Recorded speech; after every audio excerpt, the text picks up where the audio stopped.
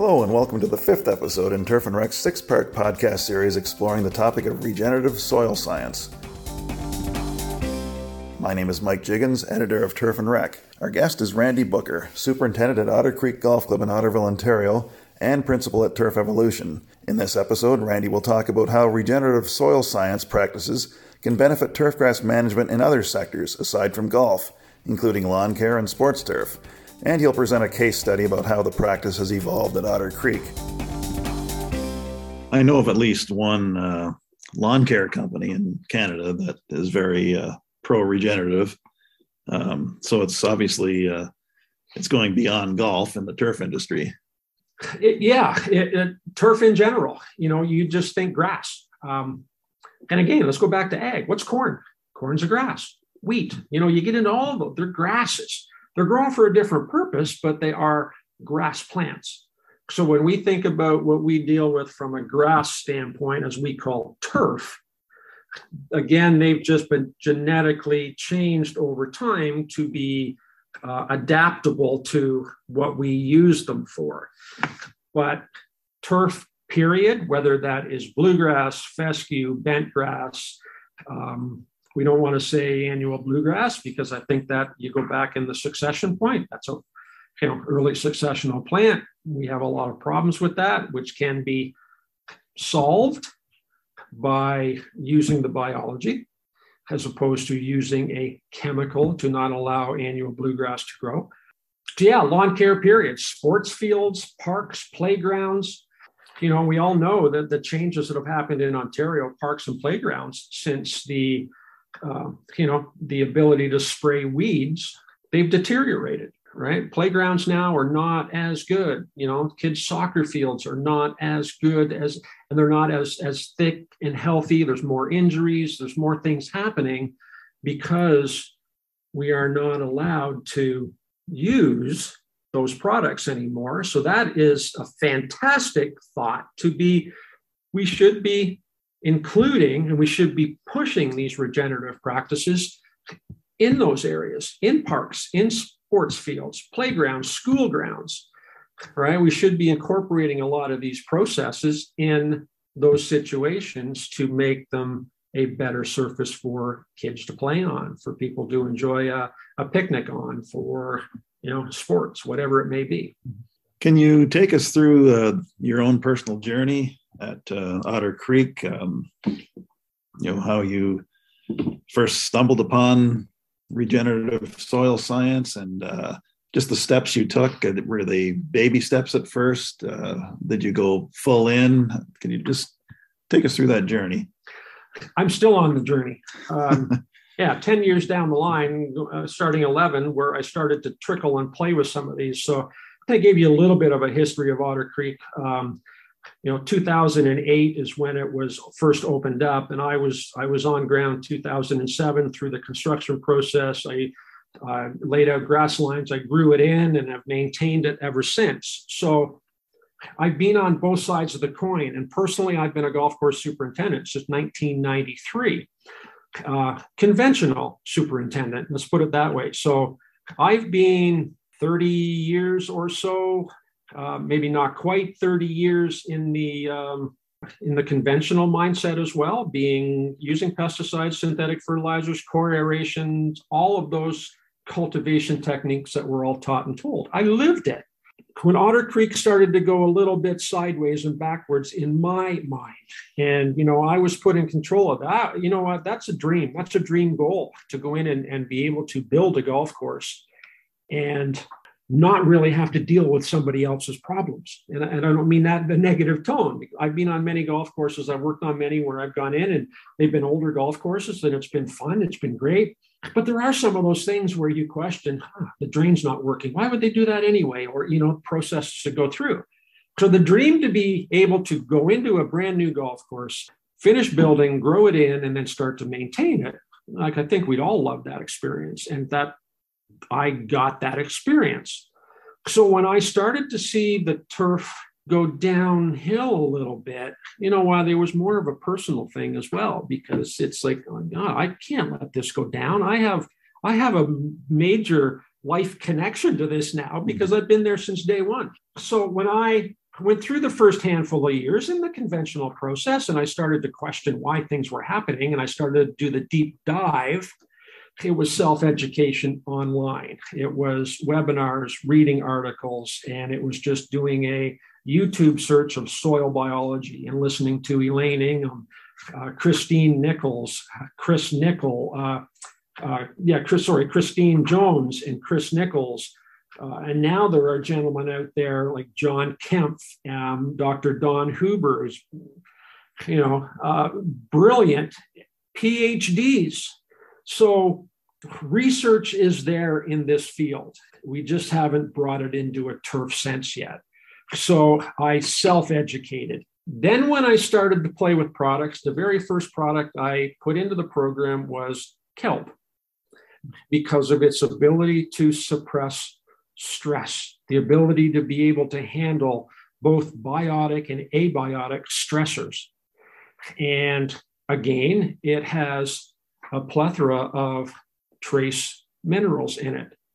So you start to apply and you start to boost some of that soil build with the kelp. The second thing I added in was a humic acid. And again, at the time I was using these products, I really didn't understand what they were doing, but I was starting to see some changes. I was seeing things happen on the surface. I used to collect clippings on fairways at Otter Creek. I used to go out and put, a quarter pound of N down, like a lot of guys do when we were starting to spray fairways from a nutrient sense, like every 3 weeks, quarter pound N. Oh, my God, you know what? You'd have growth coming out the yin-yang. You'd be collecting clippings and either dumping them and making messes or piles and coming back to pick them up or vacuum them up. And you know what? It was like, why am I doing this? So when I started to play and I backed out on my nitrogen supply. So the only nitrogen I was using was urea. And to date, it's the only synthetic nitrogen source that I even think about is urea. It does have that one carbon molecule to it. So it does have some really beneficial uses. But I started to see that my clippings were being reduced when I was dropping N rates, but my color was staying the same. I wasn't having a loss of color. I was not having to collect the clippings as much.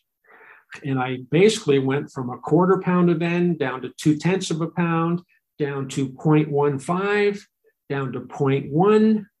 Now, when I'm out on fairways, so this is through the process that I've been on, now I'm down to like 0.05 or 0.75, or not 0.075, 3 weeks monthly. So you think about going from even 0.2 of a pound, cut it in half, you go down to 0.1 of a pound, cut that down even again. So I'm at a less than a quarter of the rate that I was applying nitrogen in that time frame. Turf is better. I no longer have to collect clippings anymore. I mow no buckets. I do not get thatch buildup.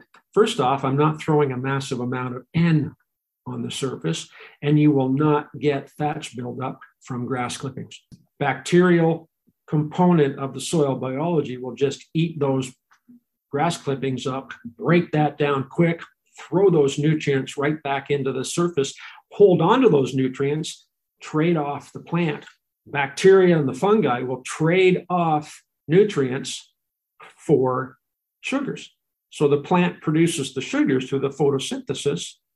Right? They'll trade 50, 60% of what they produce to the soil biology. Soil biology will go and get every nutrient that it possibly needs, brings it back to the plant and says, here you go. I'll take some more sugar. Thank you. What do you want now? I'll go out and get it. That's the process that goes on with that. So when I really started to play with the fairway point, that was, okay, that's kind of cool the first year or so. Then I said, okay, well, my greens are the real struggle. And I had started on the greens the same as the fairways, but I went whole out on greens. So some guys think I was nuts. And I look back now and I'm going, I think I got away with something because I wouldn't recommend that. But I think from the Otter Creek component that it was only 5, 6, 7 years old, it was an easier transition for me than someplace that would be 15, 20, 50, 100 years old. It would be a little bit of a slower process that would play. But yeah, I dove straight in on greens, and I basically backed right out. Humic acid went in, kelp went in, urea was the only source I used, and I was well down below 0.05 pounds of N, not going out on the calendar basis. I was doing clipping collection on greens, and I started through that process kind of when the MLSN whole thought idea and collecting clippings and then making your N applications based off your clippings. You know, that was probably the start that I played with as well, was the MLSN. I now will take that MLSN even further and say, okay, you throw N down. Well, a certain amount of N is going to use a certain amount of K, which is going to use a certain amount of S. But you know what?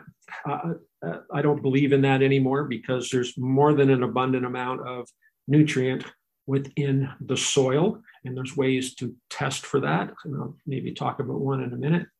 But I dove in on greens, and I have just grown the program out. Greens heavy, tees heavy, fairways I'm still playing with, and I'm still developing the processes because it's just such a large area.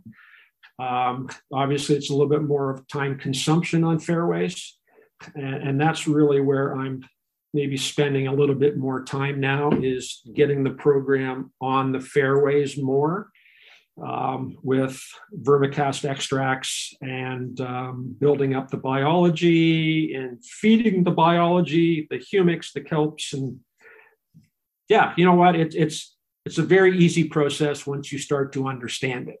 And again, once I got into the Nicole Masters course to run through, and I really started, that's when I understood why things were happening as opposed to just seeing things happening. Epigenetics and quorum sensing, the ability of the system to react, the communication between the plant and the organisms, the communication between plants. It's a whole new thought process that, you know, it's a geeky, soil nerdy thing that really it's sucked me in, and it's just, you know what, it's amazing, and it's working. Thanks, Randy. Be sure to visit our website at www.turfandrec.com on July 19th to listen to the final episode in this series.